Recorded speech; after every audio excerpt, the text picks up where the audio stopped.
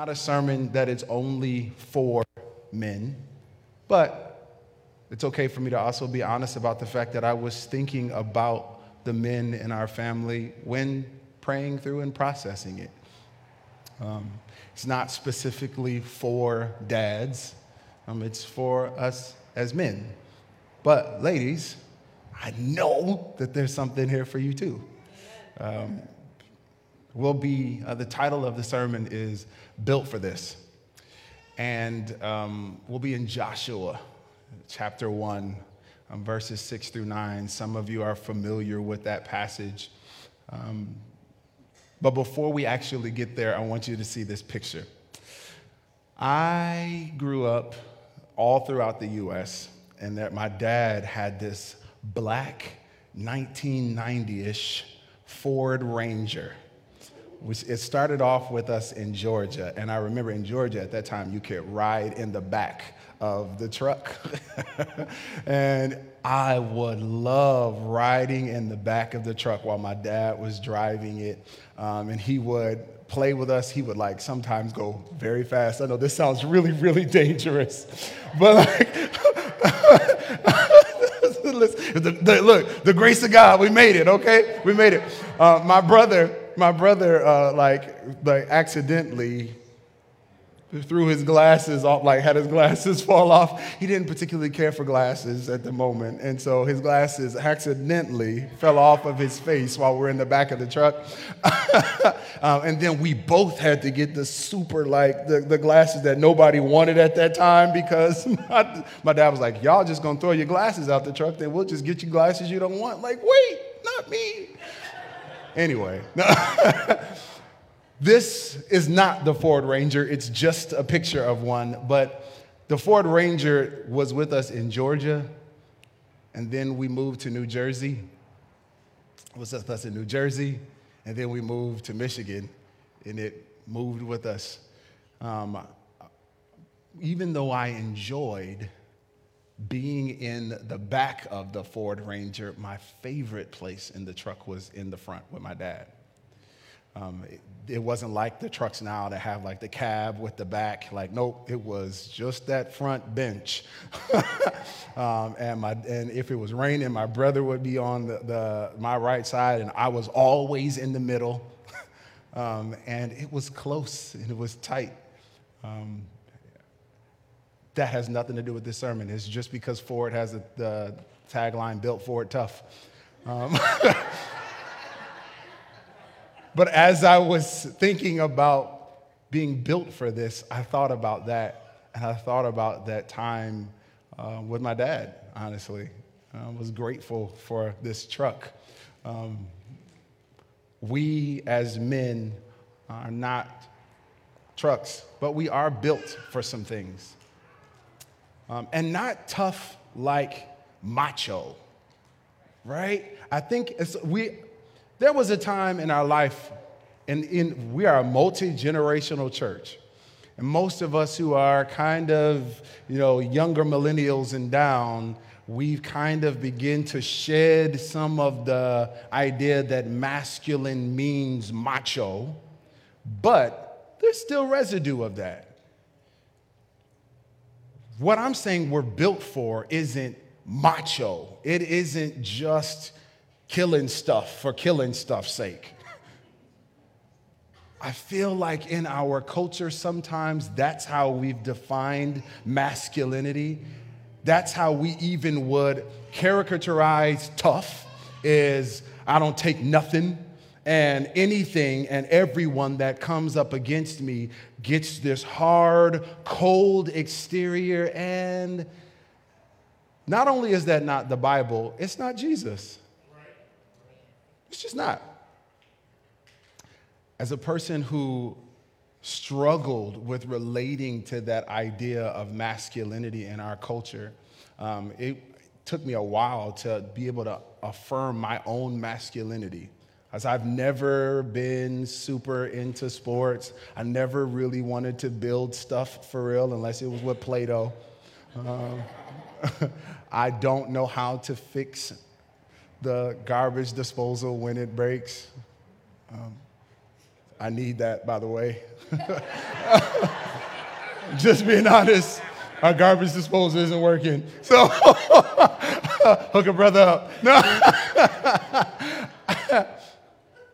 I don't like getting dirty unless it's something related to art. That's just the truth. I would much rather be covered in glitter than covered in dirt. I'm just being real. That sounds weird. It's manly glitter. Okay? It's blacks and golds, some silvers. But I'm just being honest with you. If I'm going to be dusty and dirty, I'd rather it be glitter than grass clippings. I struggled until I was in my mid-20s. And I really started to ask the Lord, can you show me how you define masculinity? Amen. And very quickly, the Holy Spirit pointed to Jesus. Amen. And as I studied the personality of Jesus, it felt nothing like what I had been taught a man was. Let's just be real. It was nurturing. Very strong. Absolutely. But compassionate. Men, we have been taught that we are built for the hard exterior of protection. Yes, I get that. We are. Because Jesus was a fierce protector as well. I get that.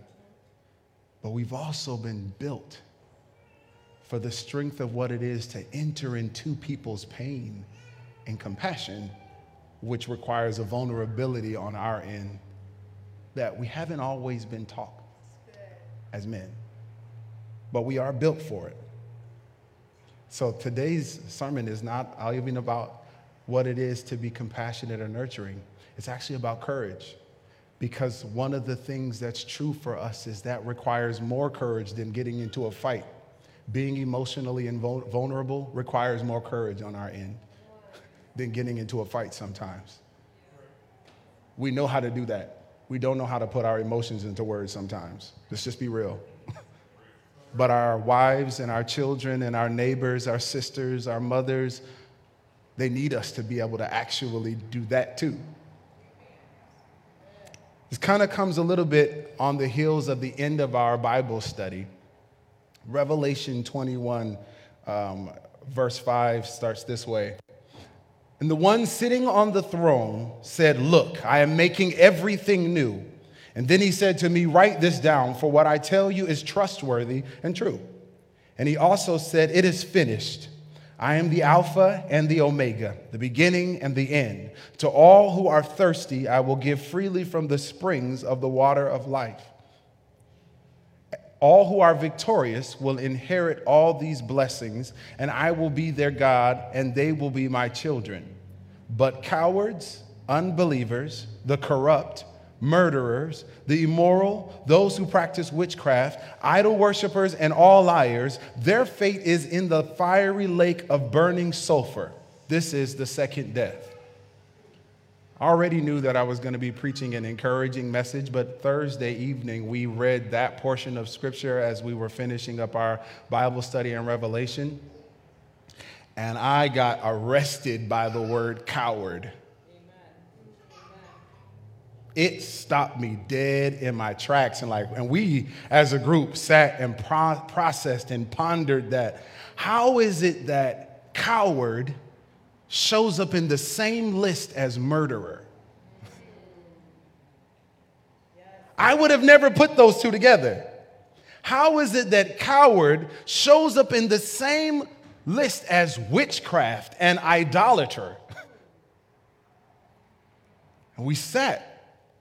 It wasn't like forever, but it was a good 5 minutes processing what it is, what cowardice is.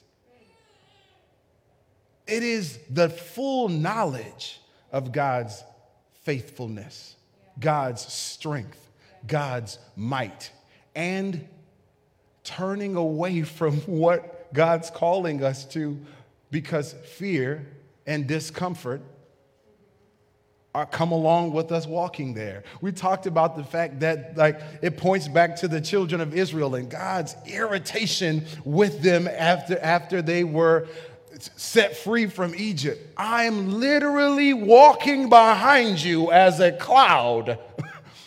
I'm going in front of you as a pillar of fire. I'm splitting Red Seas and causing billions of frogs to jump out, and you still scared?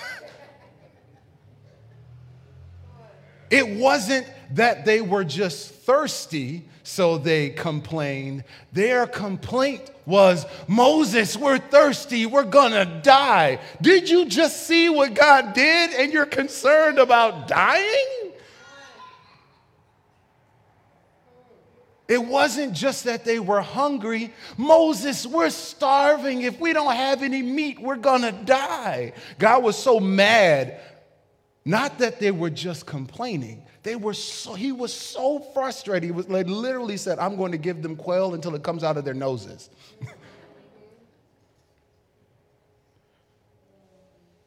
Not because they hadn't seen God's goodness and his glory and his might and his strength, but because they didn't internalize that into any form of courage.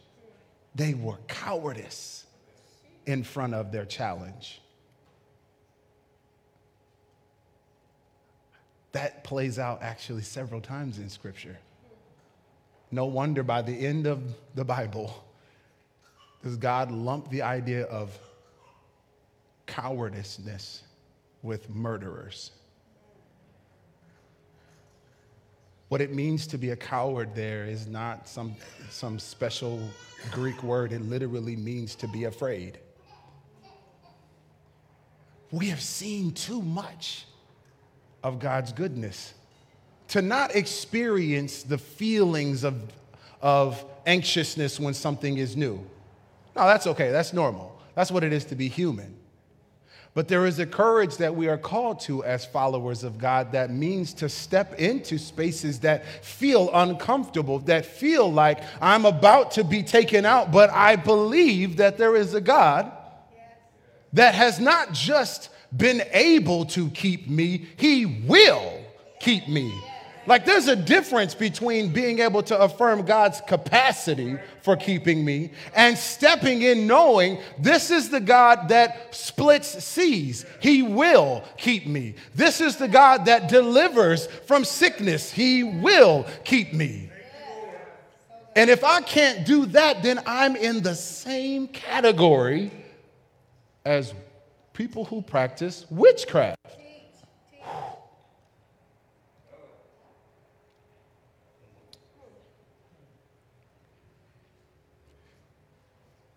Joshua is taken over after Moses. Moses had led them. The mantle of leadership passes on to Joshua, and God's words to him are this in verses 6-9. Be strong and courageous, for you are the one who will lead these people to possess the land I swore to their ancestors I would give them. Be strong and very courageous. Be careful to obey all the instructions Moses gave you. Do not deviate from them, turning either to the right or the left. Then you will be successful in everything you do. Study this book of instruction continually. Meditate on it day and night, so you will be sure to obey everything written in it. Only then will you prosper and succeed in all you do.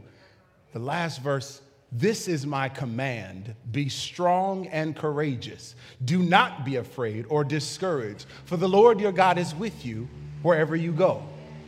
Did you catch that he says command there?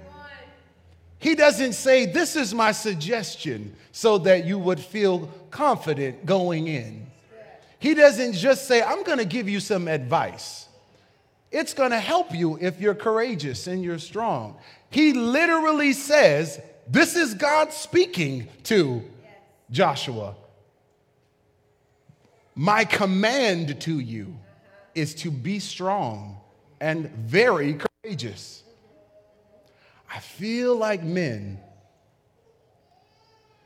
we have been taught how to do that and be rough. We've been taught how to be strong and courageous in ways that highlight our biceps and our quads. You know, we can squat with the best of them, right? We've been taught to be courageous as it relates to being able to push a vehicle up a hill. We've been taught to be strong and courageous when we're walking with our significant other and there's somebody that's looking a little shady. We put ourselves between them. We've been taught to be strong and courageous when some adult is looking at our kids cross-eyed and we put our shoulders back a little bit like, what? We've been taught to be strong and courageous there. But we haven't been taught to enter into the pain that our children have. We've been taught to not allow them to express it. It's just the truth. We don't always give our kids the freedom to actually just be sad because it's of being sad. We teach them that strength means expressing no sadness. Or we only have a limited time for sadness. As opposed to actually entering into that sadness with them and allowing their sadness to trigger sadness in us and us to grieve with them. When Jesus saw Mary and Martha when their brother Lazarus died, she didn't say to them, stop crying, I'm about to heal. I'm about to get him up from the grave. He cried too.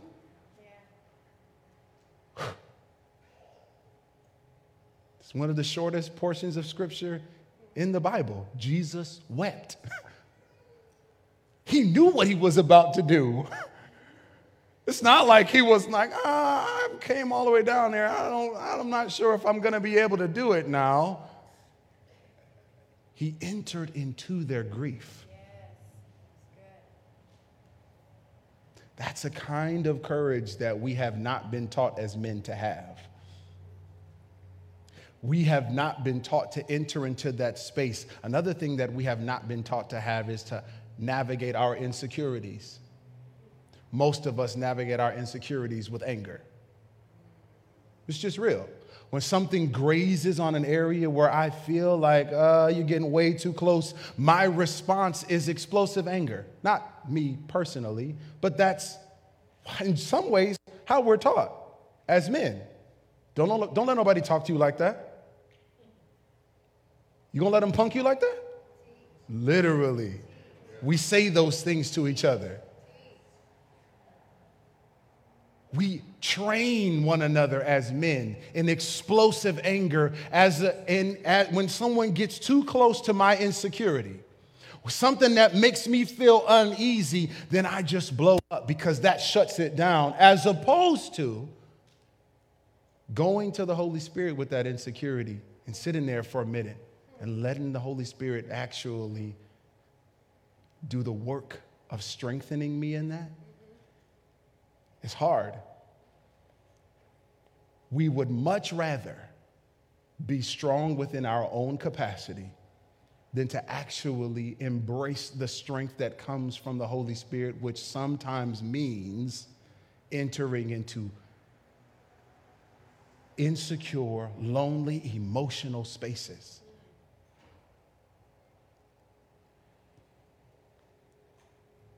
The last portion of scripture I want to read is Deuteronomy 31, verse 6.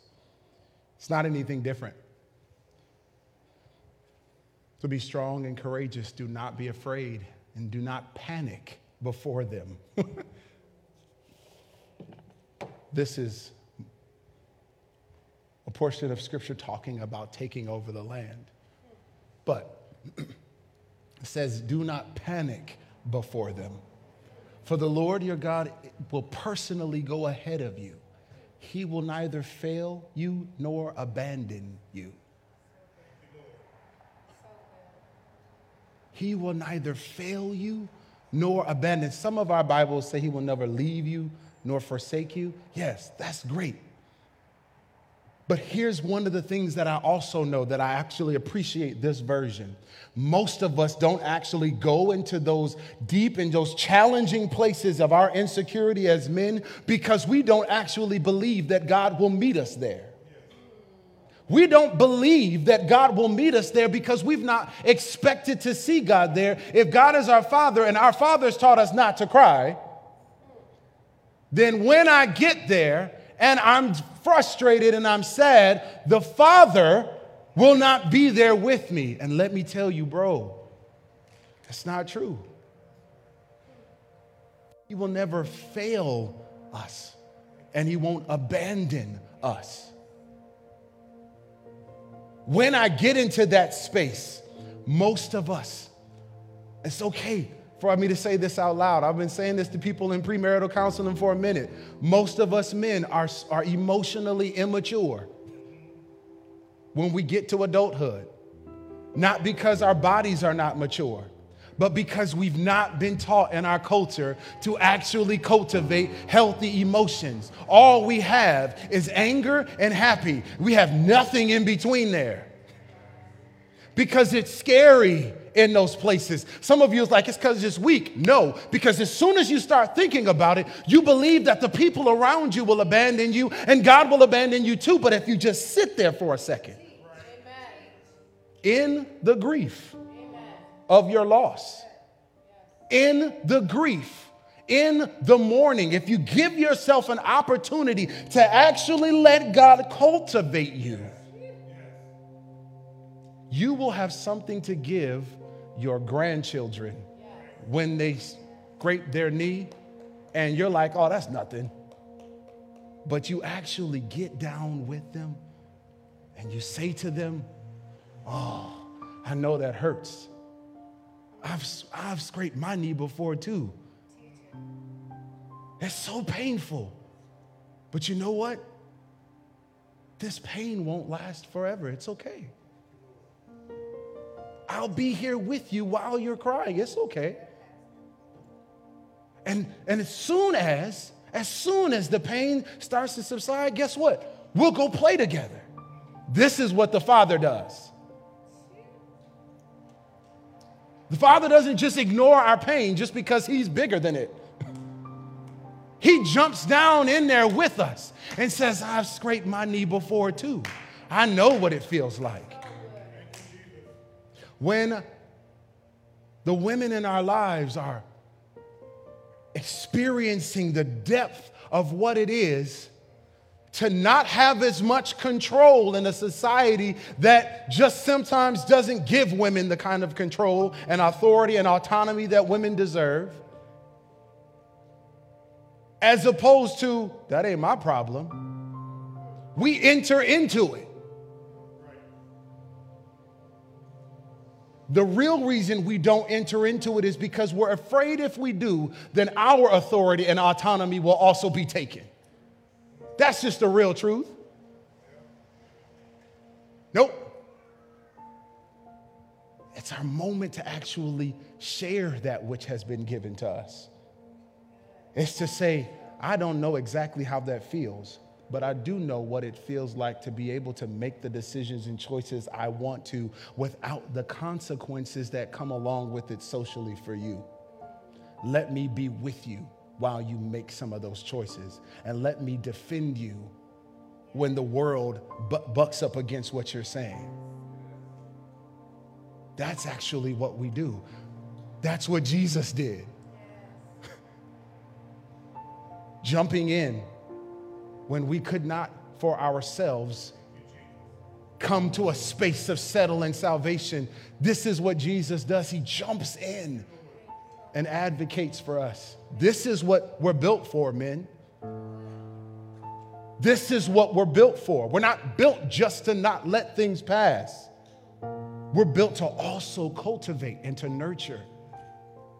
As men, we're built to cast vision for those whom we love. Like, I imagine like a dad and a daughter on the floor. And the daughter is learning how to walk. And the dad could get close enough for if the daughter were to begin to fall, she could catch. But he actually positions himself where his arms can reach and not hers, and says, come on, because if she falls, he's going to catch her. But doesn't want to give her that comfort of believing that she would be able to do it on her own. He wants to challenge her. This is a way a dad nurtures. This is the way in which we do. We call out the best in the loved ones around us. And we see where they're going, and we encourage them to it. We're built for that. But the only way we're able to do that is entering into get on the floor. You can't call out the best in someone you're too afraid to look at. Men, we're built for this. You are built for this. You're built for that kind of courage, as well as protecting, as well as providing for. So I sat in the office this week as I was praying for all of you.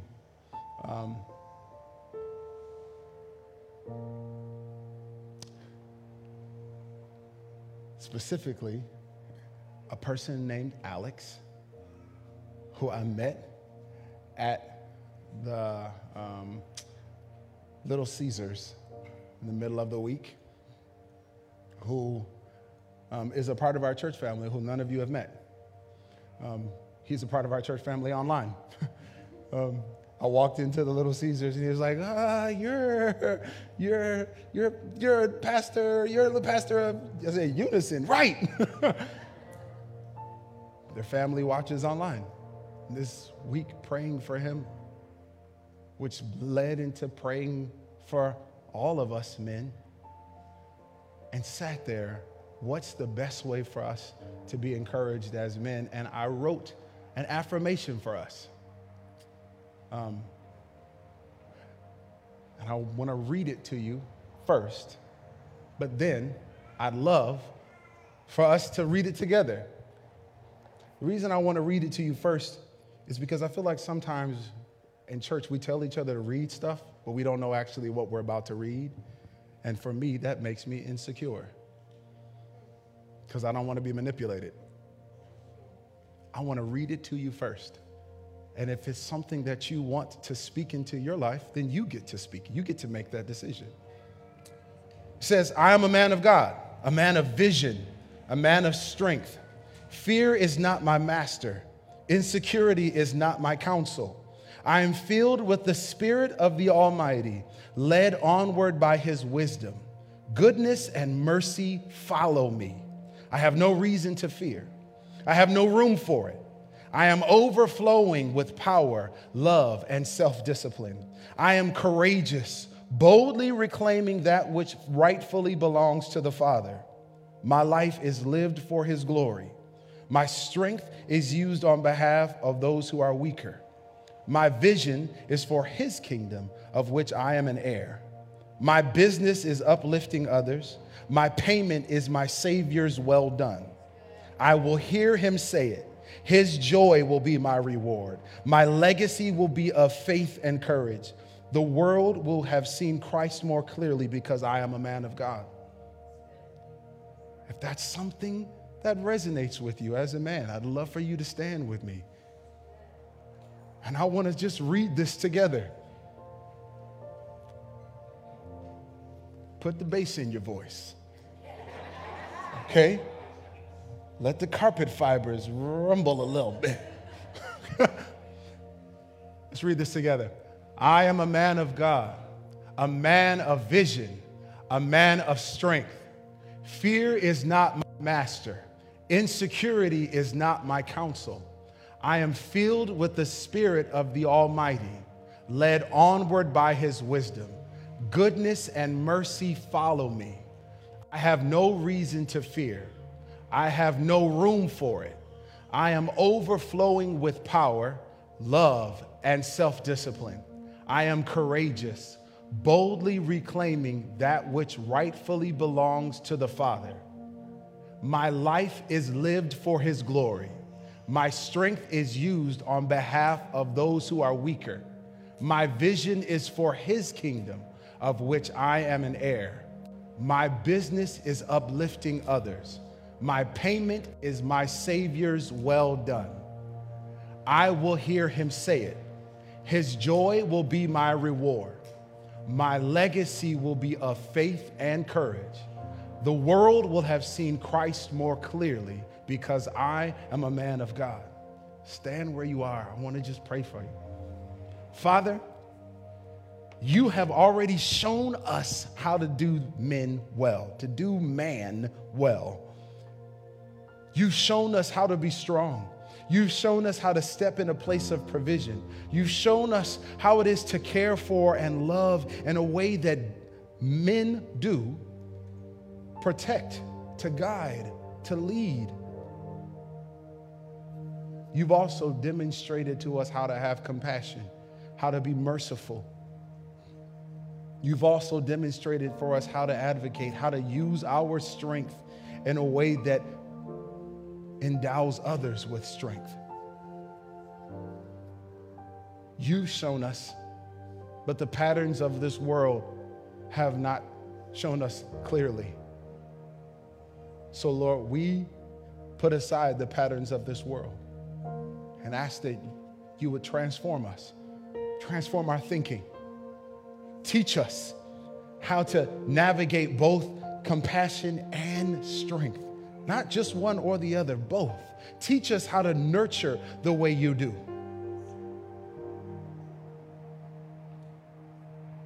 Help us to not be afraid to enter into emotional and insecure places, but that we would go to the depths with those whom we love and show them the other side. We won't get stuck there. We'll show them the other side. God, these are your sons. Before we are pastors, before we are teachers, before we are husbands, before we are workers, before we are employers, before we are anything else, we are your sons. May we inherit your traits because of you are our Father. We love you. In Jesus' name, amen.